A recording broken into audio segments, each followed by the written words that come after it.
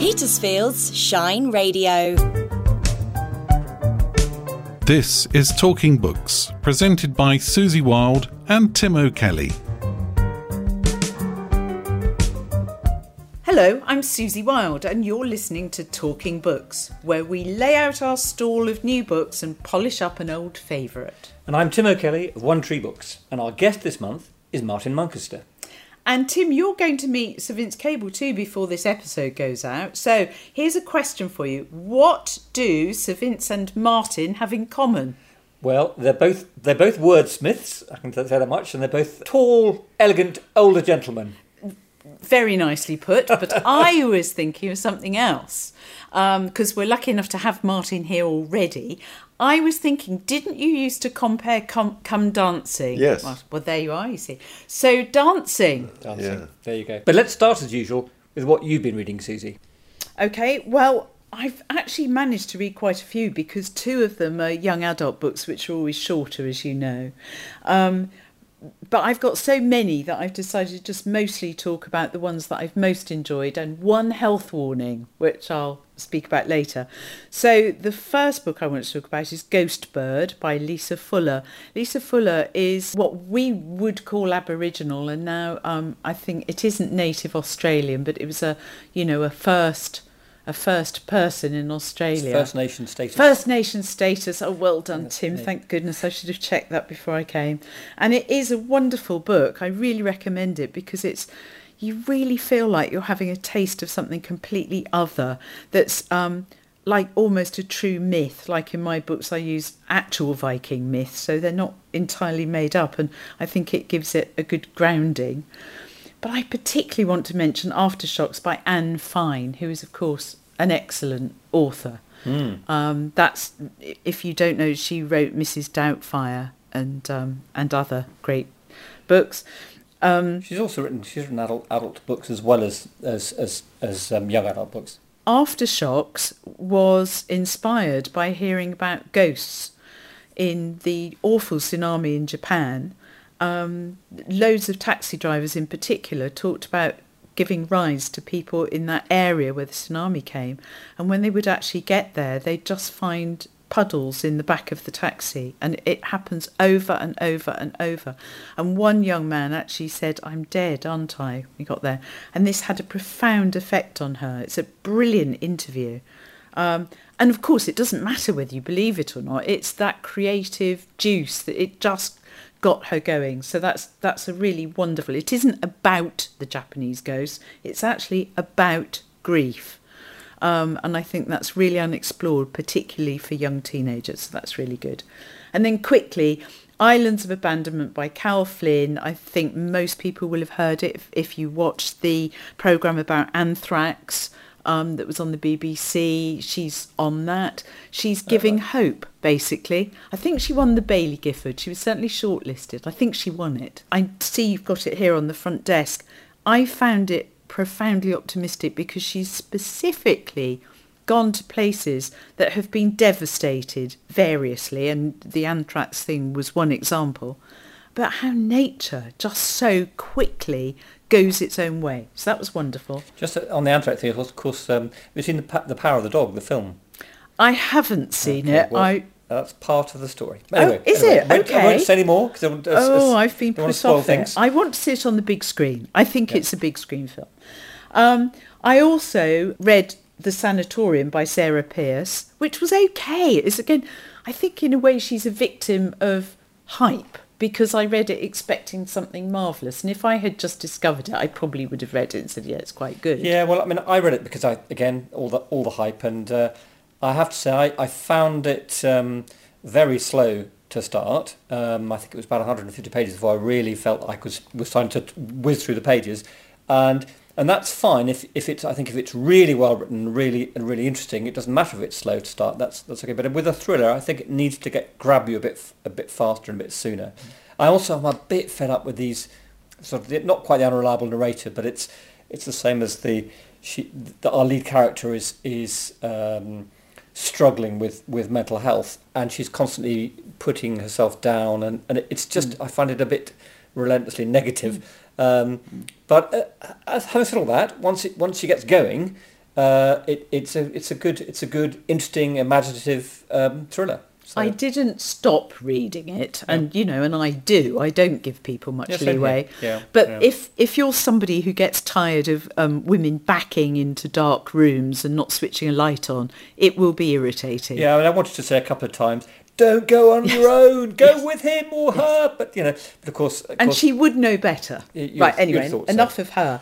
So my health warning is going to be Unsettled Ground by Claire Fuller, who actually won the Costa, wasn't it, this year? Won the Costa. It is a brilliant book. And because of its sheer brilliance, it is possibly the most depressing book I've either ever read, or certainly in my current mood. So I would just pass it on to you that if you're not in a particularly good place because of current circumstance, maybe give it a miss till the world has settled again, because it is well worth reading. If you do start it, I have to say it's not quite as dreadful as I thought it was going to be at the beginning. Right. But really, it really is a tough old read. I was planning on reading that quite soon, but maybe I'll. Well, I think I would like to read it. I'd like to read it. I think read it. I think Tim, you'll be okay because you read enough. But our entire book group struggled with it. Okay. Not because it's difficult. She's a local writer. I think she lives in Winchester, doesn't she? Yes, I think she's wonderful. Yeah, good. I peeped at your list, I can see, and I've also read the first one in your list. So which is on. Snow by John Banville. John Banville, you may know from his Booker Prize-winning Book of Evidence, or various other of his books, which are always incredibly well-reviewed, and he's the Irish Times literary editor, and they can be quite literary and tricky, his books. Basically, it starts off as a typical Agatha Christie style book. It's set in 1958 in rural Ireland, in a country house where there's been a murder, and the snow has come down, and so getting in and out of this house and is very difficult. So it's assumed that the murderer is connected with the house. So that's where we start from, and so you think, oh, this is a traditional, whodunit type book, but of course it's anything but that, because this is about all sorts of things. It's particularly about Ireland in that time period. It's about the old Anglican or Church of Ireland ascendancy and the Catholic hierarchy, and there's lots of politics and a religion involved in there. So I think it's a really interesting book, and like all the best books, it got me off down a rabbit hole. I want to know more about this period, so I went away and found a fantastic book, which is my second book, We Don't Know Ourselves by Fintan O'Toole. Now this is a history of the Ireland of his lifetime. He was born in the 1958, at the time of the book comes into being, Snow, and he tells the story of modern Ireland, and it is from a very personal perspective. And he's a journalist. He's more than a journalist. He's a sort of cultural historian, a looker at society, I suppose you could say. He's written quite a few books, and this is it's really gripping, actually, because you write so well. Yeah. And so I went all the way down there. But let me stop myself now and tell me what you thought of Snow. I absolutely adored it. And the reason I read it was because it was one of his books that he goes into when he does that sort of detective thing that used to be written under a pseudonym. That's right, yes. And now that he's sort of come out as John Banville. Yes. And I thought I could probably cope with this. Well, more than cope, I think it's a wonderful sort of crossbred between his two styles, because his description of snow itself and a snowy landscape is peerless. I definitely felt cold reading it. I really did feel cold. The chill in my bones. I know. And I don't actually remember 1958, but I kind of remember 1963 and so on, which actually wasn't very dissimilar, honestly. No, I loved it. Which is, of course, the Frostquake about the winter of 1962-3. That incredibly cold time. It. Yeah, it's a picture of milkman on the front delivering milk through the snow. But it was phenomenally cold. It was. Time. We lost our boat. My dad converted a lifeboat to a cabin cruiser. It was like 8 years doing that, and in that winter she broke the chain of her mooring in Langston Harbour and was never seen again. So the next book I was going to talk about was Small Things Like These by Claire Keegan, because once again it's another book about Ireland, and I got a little bit obsessed this month. But it's a very, very short, very, very beautiful novella, really. It'd only take you a couple of hours to read it. It's set in the 80s in Ireland, which is, I suppose, the time... The 80s in Ireland were kind of like, I suppose, I don't know, maybe the 60s in England. We're about 20 years behind, when things were gradually opening up, but still hadn't opened up to any great degree. It's about... I can't really say what it's about. It's a very, as I say, simple story about a coal merchant at one Christmas. It's a kind of Christmas story, but it is absolutely beautiful, and I think I think she's a really wonderful writer, Claire Keegan. So those are my books really for this month. Excellent. I'm definitely going to try the Fintan O'Toole and the Claire Keegan. That sounds wonderful.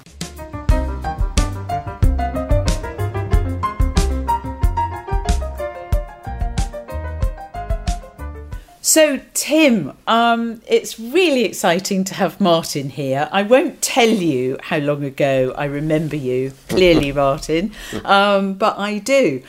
So I've been around a long time. Feels it. So I bet everybody here knows that you're a resident of Sheet. I'm next door to you. I'm in Inman's Lane, so not too far away. I'm Steep You're rather Steep than Sheet. rather than Sheet. I was Yeah. copying from the Peacefield Post. Oh, really? Probably best known for his television work for both ITV and BBC in their formative years. He has also spent time at sea and read the shipping forecast, and that's the voice I loved. He says he has been involved in accidents and mishaps that could have been fatal, including one in Surbiton. Well, of course. What else in Surbiton? Yeah, well, we start off on a positive note rather than mishaps. Right, okay. First of all, Martin, what persuaded you to write your life story in the first place?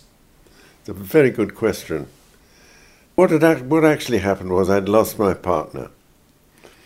And she was very sad, had cancer and gradually disappeared into, and it was very, very sad and very difficult. And I found it very hard to deal with the grief afterwards, actually, to be quite frank. And I honestly thought that I must do something. I must do something active.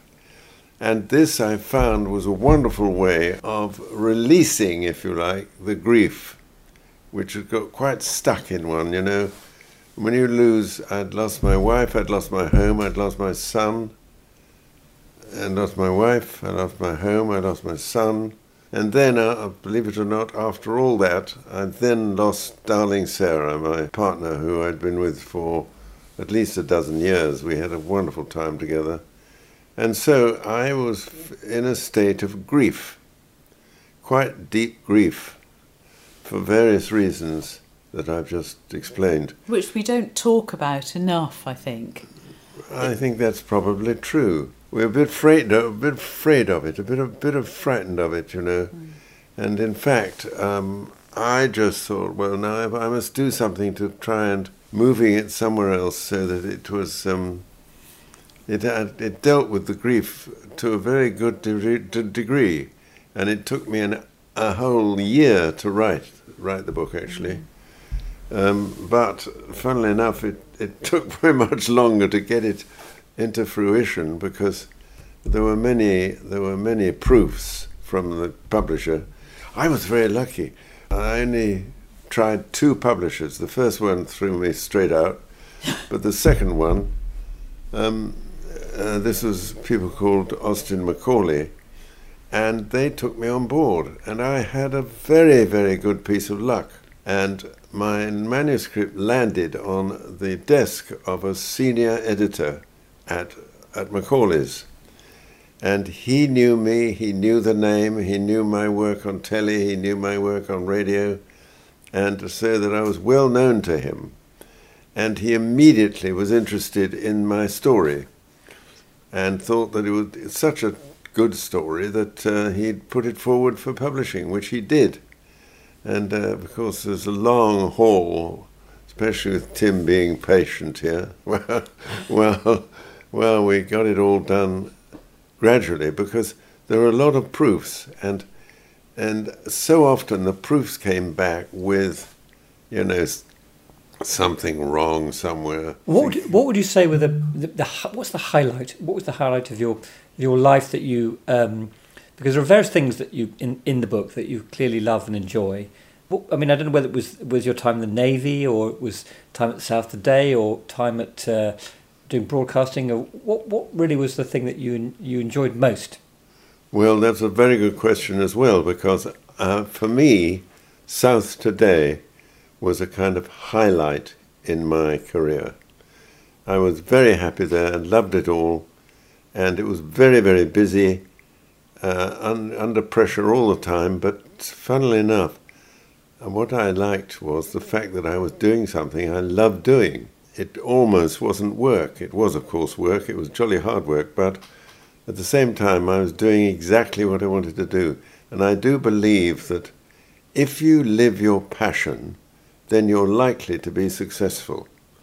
Because people who can't live their passion, I mean, they're on the 6:40 train from Haslemere every morning, and they get stuck behind the Times, and one way and another, for me, they've got boring sort of lives. Obviously not for them, because, they go to the city and they do all sorts of extraordinary things like making a very great deal of money. But nevertheless, for me, I couldn't bear a sort of 9 to 5. I was tried at it once when I was asked by the BBC to train reporters and newsreaders, which I did, but I found that very, very difficult, because I'm not a trainer like that at all, really. And also I found it very difficult because the reporters, newsreaders, they just didn't seem to get what I was trying to get across to them about expression and, using our words really well. And the enunciation had to be good. When I first joined, it was the old Home Service. I mean, that's ages ago. That's antique now. But I joined in the 50s when we were still reading a news bulletin like they were read during the wartime. Well, you were just dressed up in a DJ dinner jacket with a bow tie and a not quite. You didn't quite do that, did you? When you were not. Well, I did that. That's what they were doing when you were growing up, I'm sure. I did that on television, funnily enough, to start with. But no, I mean, yes, they did. I believe in the old days of the BBC's 9 o'clock news, I believe people like Stuart Hibbert, they did indeed wear a black tie. And of course you couldn't see that, but nevertheless, the BBC reckoned that it gave it a sort of gravitas. It gave it a sense of importance, if you like, of what they're actually reading. And that can come through on the voice, you see. It can all come in the voice. It must drive you mad now, because I've got some complete horrors. They always stress the preposition instead of the important word in a sentence. How right now. you are. And everything, to, for, from, yes. Under, it's awful. The one I cannot bear is the ones after the Parliament, a half hour, but 10:30, 11:30 till 12. Honestly, and that was today in Parliament. And that was today in Parliament. Those are not the words that matter. What matters is today in Parliament. That's the title. If there was somebody listening to this who's perhaps just leaving university or something and was interested in broadcasting, what advice would you give them?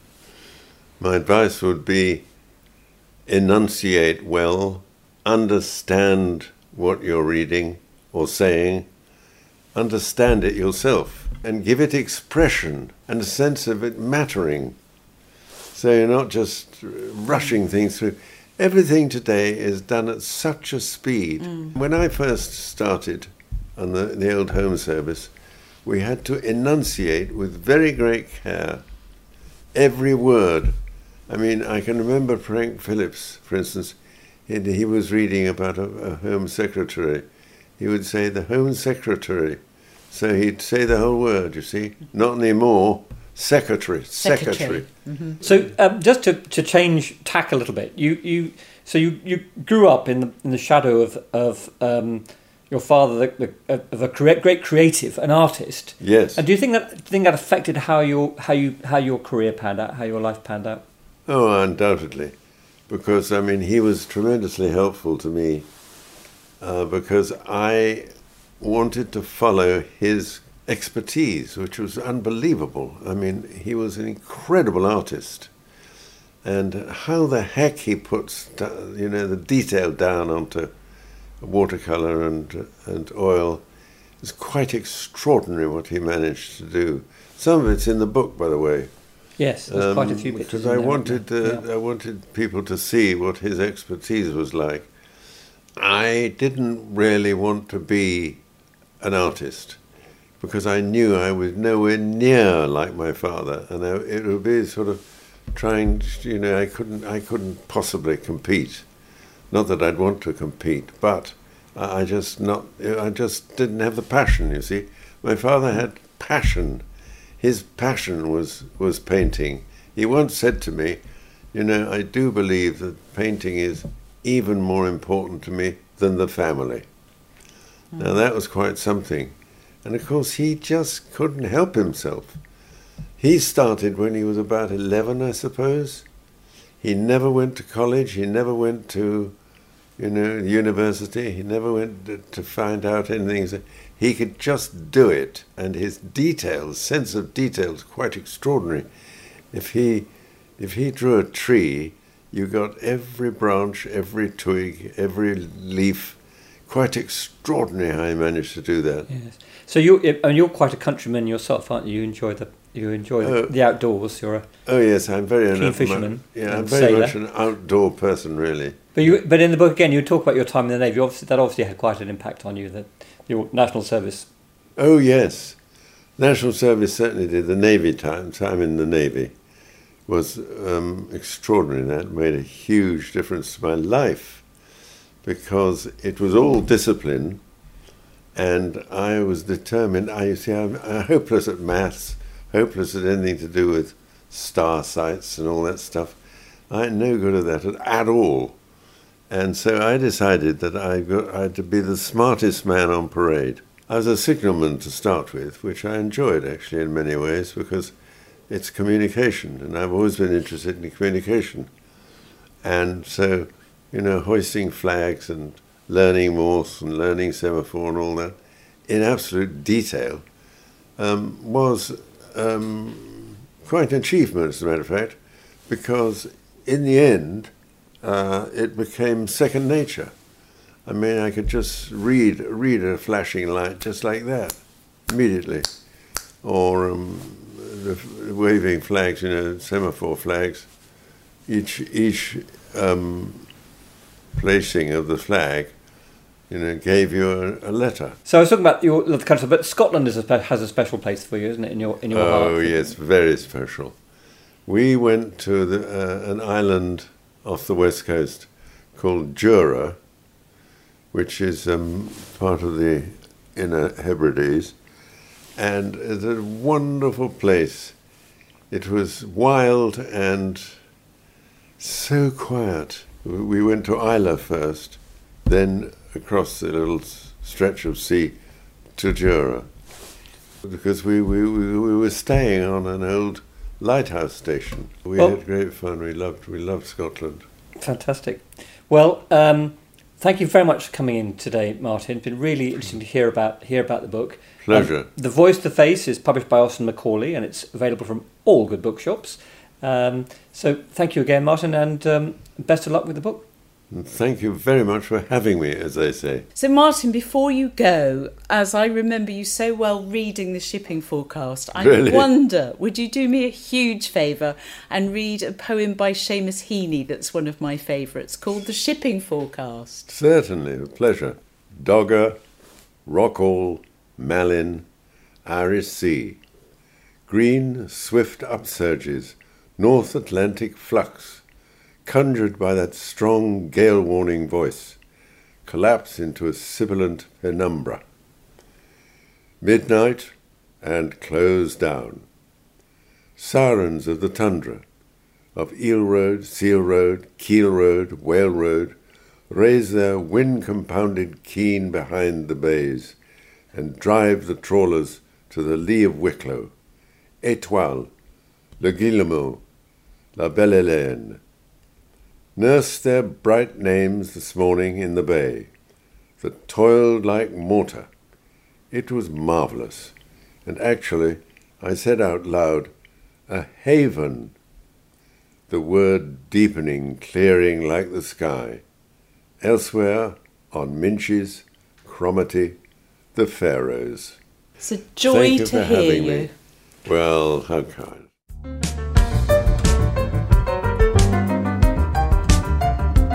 Well, if you've been inspired yourself by listening to Martin Muncaster and his memoirs, and would like to know where to start writing a memoir of your own, or any fiction or poetry, I'm running a workshop on Monday the 28th of March at Westmark Barnes, just on the 272, just outside Sheet, just past Sheet Common.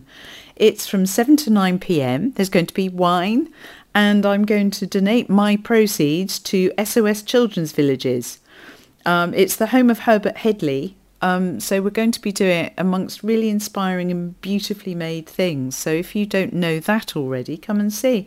There's only 10 places because I want to be able to do it properly. So find details on Eventbrite, which I'll put on the Shine Radio website or my own website, susiewild.co.uk, and I'll put a poster up in One Tree Books. Great, that sounds very interesting, Susie. So the next stage we're going to look at is what's coming up. So excite me, Tim. What have we got to look forward to? Well, there's a book I really enjoyed called This Is the Night They Come For You by Robert Goddard.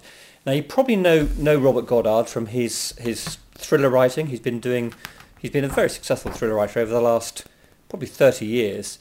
He used to be based in Winchester, so he's been into the shop before, but he's a terrific mystery writer, I suppose, rather than thriller. And this one is set partly in Paris and partly in Algeria. And he digs really deeply into the fascinating story of the French in Algeria and the enduring presence of le pouvoir, which is the kind of the force in Algeria, which has been there throughout its turbulent modern history. So explain. I don't know pouvoir. Well, le pouvoir it means the power. Algeria has gone through lots of different phases in the last 50 years, 70 years, from being a French colony through a great war of independence, through an establishment of a nationalist group being taken over by a Islamic fundamentalist group, then now back to some kind of stasis. All throughout that time, the actual power in Algeria has been based around oil and gas, which is kind of, and it still is. But the shadowy owners of that oil and gas haven't really changed over that time. They still almost control what goes on. So it's the book is a sort of police story about missing people and money and killings and things. Right. And but in the background you've got all this stuff about Algeria's modern history, which I found really interesting. It's basically it's a good page turner that also tells you a lot about Algerian history. Wonderful. So that's This Is the Night They Come For You by Robert Goddard. Just mention a few other books just coming out in paperback at the moment. Charles Cummings' second book in his Box 88 series is out, called Judas 62. Lots of numbers there. I'm not sure why that should be. The book that we talked about previously, which we both really enjoyed, Early Morning Riser by Catherine Heine. It's coming out in paperback at the end of the month. Swarm Rising by Tim Peake, which is a kind of middle grade children's book. I say middle grade because I never quite like to give precise ages on who should be reading what book, but it's a younger than a young adult, but it's somebody who's reasonably competent at reading would like this book. It's a sort of superhero. If you like Alex Rider or the Cherub series, you'd probably enjoy. So it's Swarm fiction. Rising. Yes. Right. Okay. I thought it was about bees. No, well, Tim. Yes, it could be. Tim Peake, of course, is the astronaut, and he's done it. He's written this book, and it's done really well. So, lastly, I wanted to talk about a non-fiction book Finding the Mother Tree by Professor Suzanne Simard. This is sort of understanding the complexity of the natural world. It's about trees, but it's trying to prove that the forest is more than just a bunch of trees, basically. That it's an organism in itself. The fungi that link the trees together, and she's made this her life's work, and it's a very interesting book. I have read about that somewhere. It sounds brilliant. Yeah, no, I think it's she relates the sort of wisdom and intelligence of the forest to more wider sociological interests. So I think it's a really interesting book. There's a good picks there, Tim, because it's very varied. It is. Well done.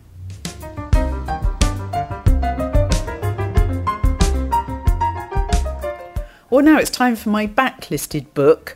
And Tim, I'm going to celebrate the fact that Jack Reacher is 25. But what do we mean Jack Reacher's 25? 25 years since his first... 25 years since... He might be a bit older than that these days. He might be a bit. Did you see the latest series? I did. I watched it. What did you think? I enjoyed it. I mean, it's like the book, actually. It's very like his writing, I think, which means they've done it very well.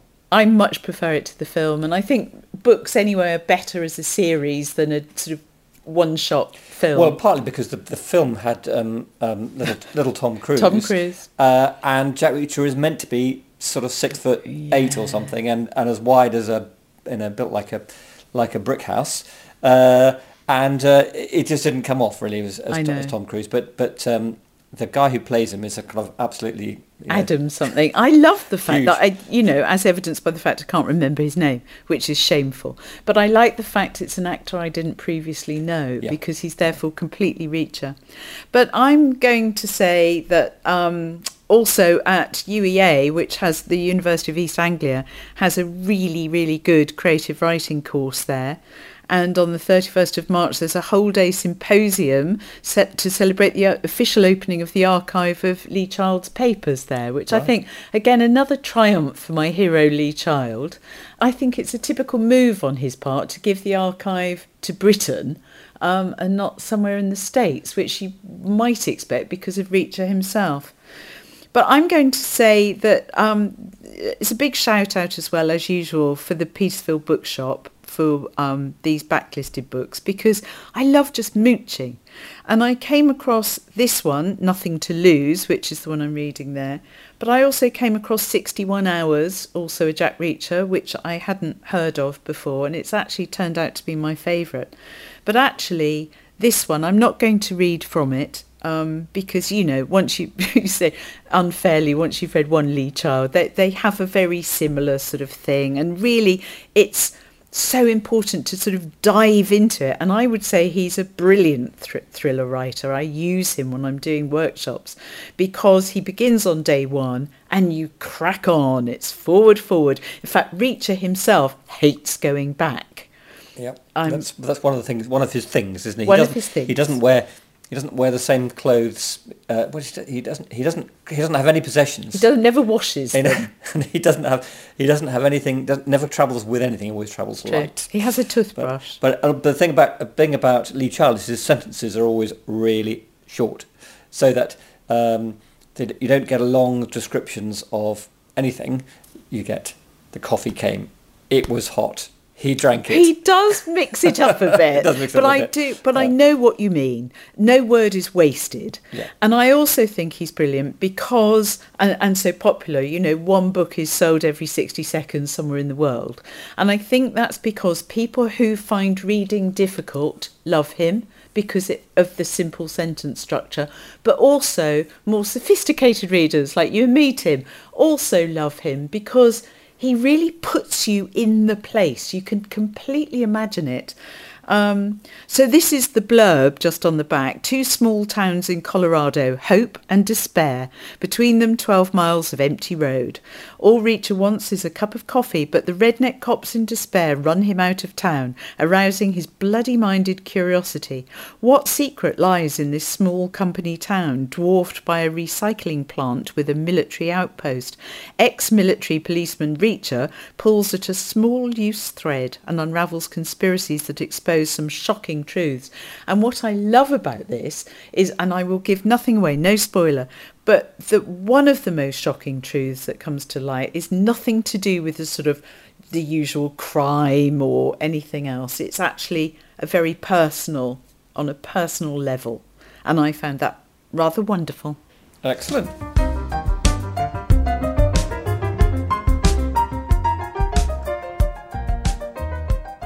It's very good to be able to talk to you today, Sir Vince. Thank you. I was wondering if you'd be able to tell me a little bit about your book, Money and Power.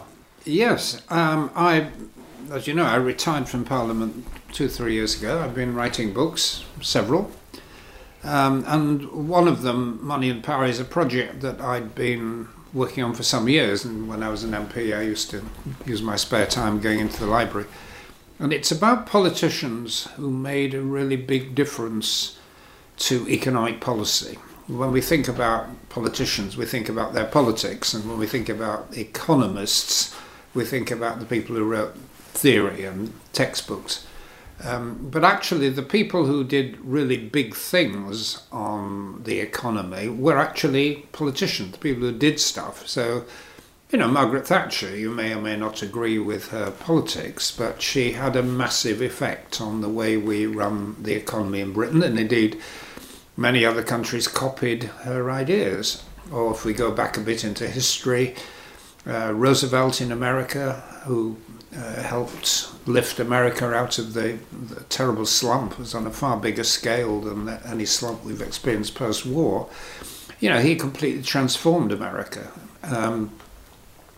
Or even further back in time, Peel, who brought in free trade, or Alexander Hamilton in America, who started the whole idea of manufacturing industry as the basis for a modern state. And I finish up in my book with Trump, not because I agree with him or like him, but because he did something really rather important. He brought back nationalism into economics and putting up tariffs and actually breaking up the order that we had since the Second World War. The Robert Peel almost started off. Yes, he says, that's right. Trump turned it on its head in a very damaging way, but he mattered. He was an important man.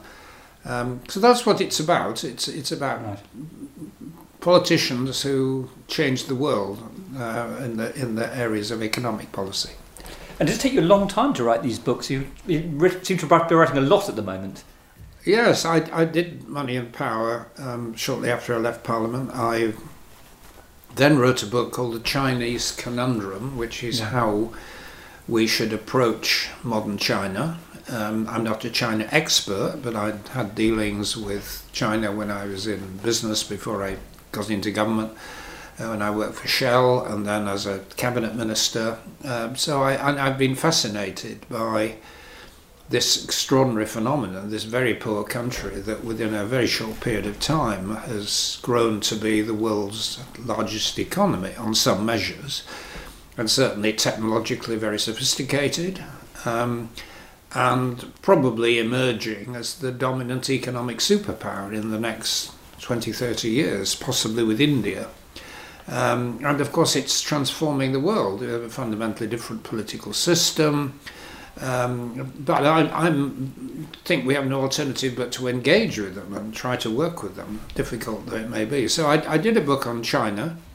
Well, I must say, I found it absolutely fascinating. I've just been reading it, and I thought I knew a bit about China until I read the book, and then I realised I knew a lot less, a lot more. I read books on China and realise how little I know. Yes. No, but I thought it was particularly interesting as to why China is the way it is politically, and its history.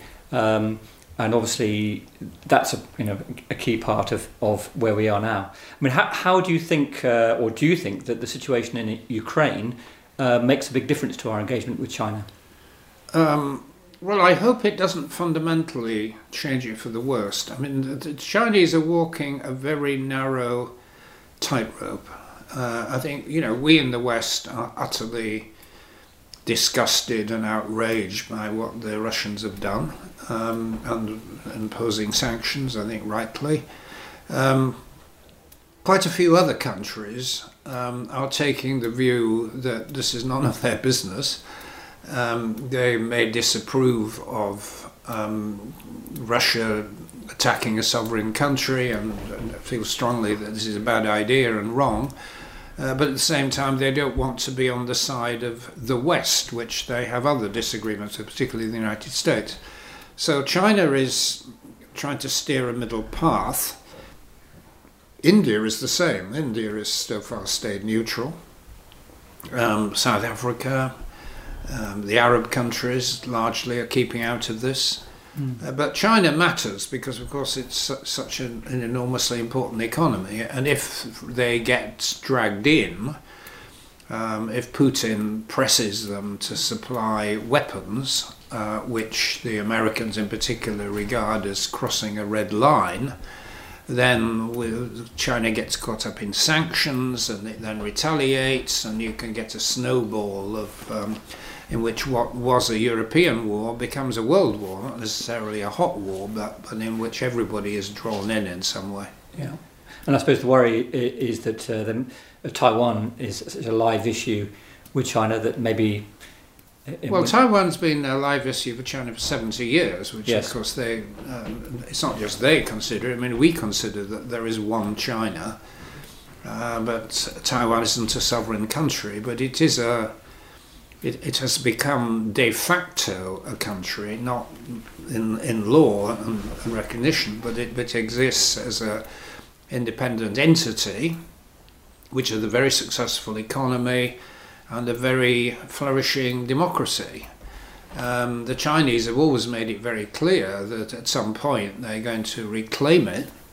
I think it's some way off if they do. I mean, if you can think about the problems that Putin's run into just trying to invade a next door neighbour, the Chinese would have to cross 100 miles of sea to get there with their invasion force, and the Chinese haven't been involved in wars. The last one they were involved in was in the 1970s with Vietnam, which they lost. They got badly beaten up. So this is not a country with, unlike Russia, which has got this massive nuclear arsenal and a very, very big army. The Chinese have not, until recently, not spent vast sums on defence.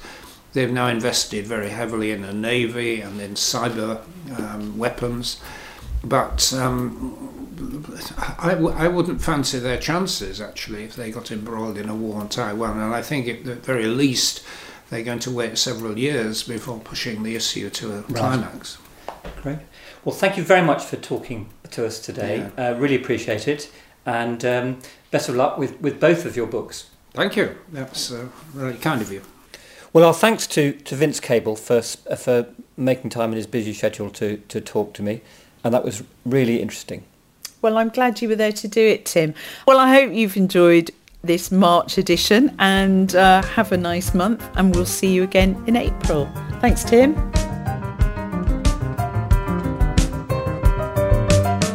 You have been listening to Talking Books, presented by Susie Wilde and Tim O'Kelly, and produced by John Wellsman.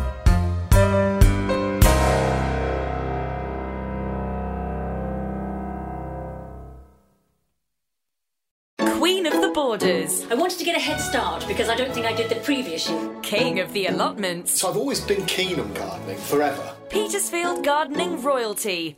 Growing together on Shine Radio. Give it a go this year, you never know, and we're here on hand if you have any questions. Growing Together with Claire Venice and Steve Amos. New every month and always online at shineradio.uk.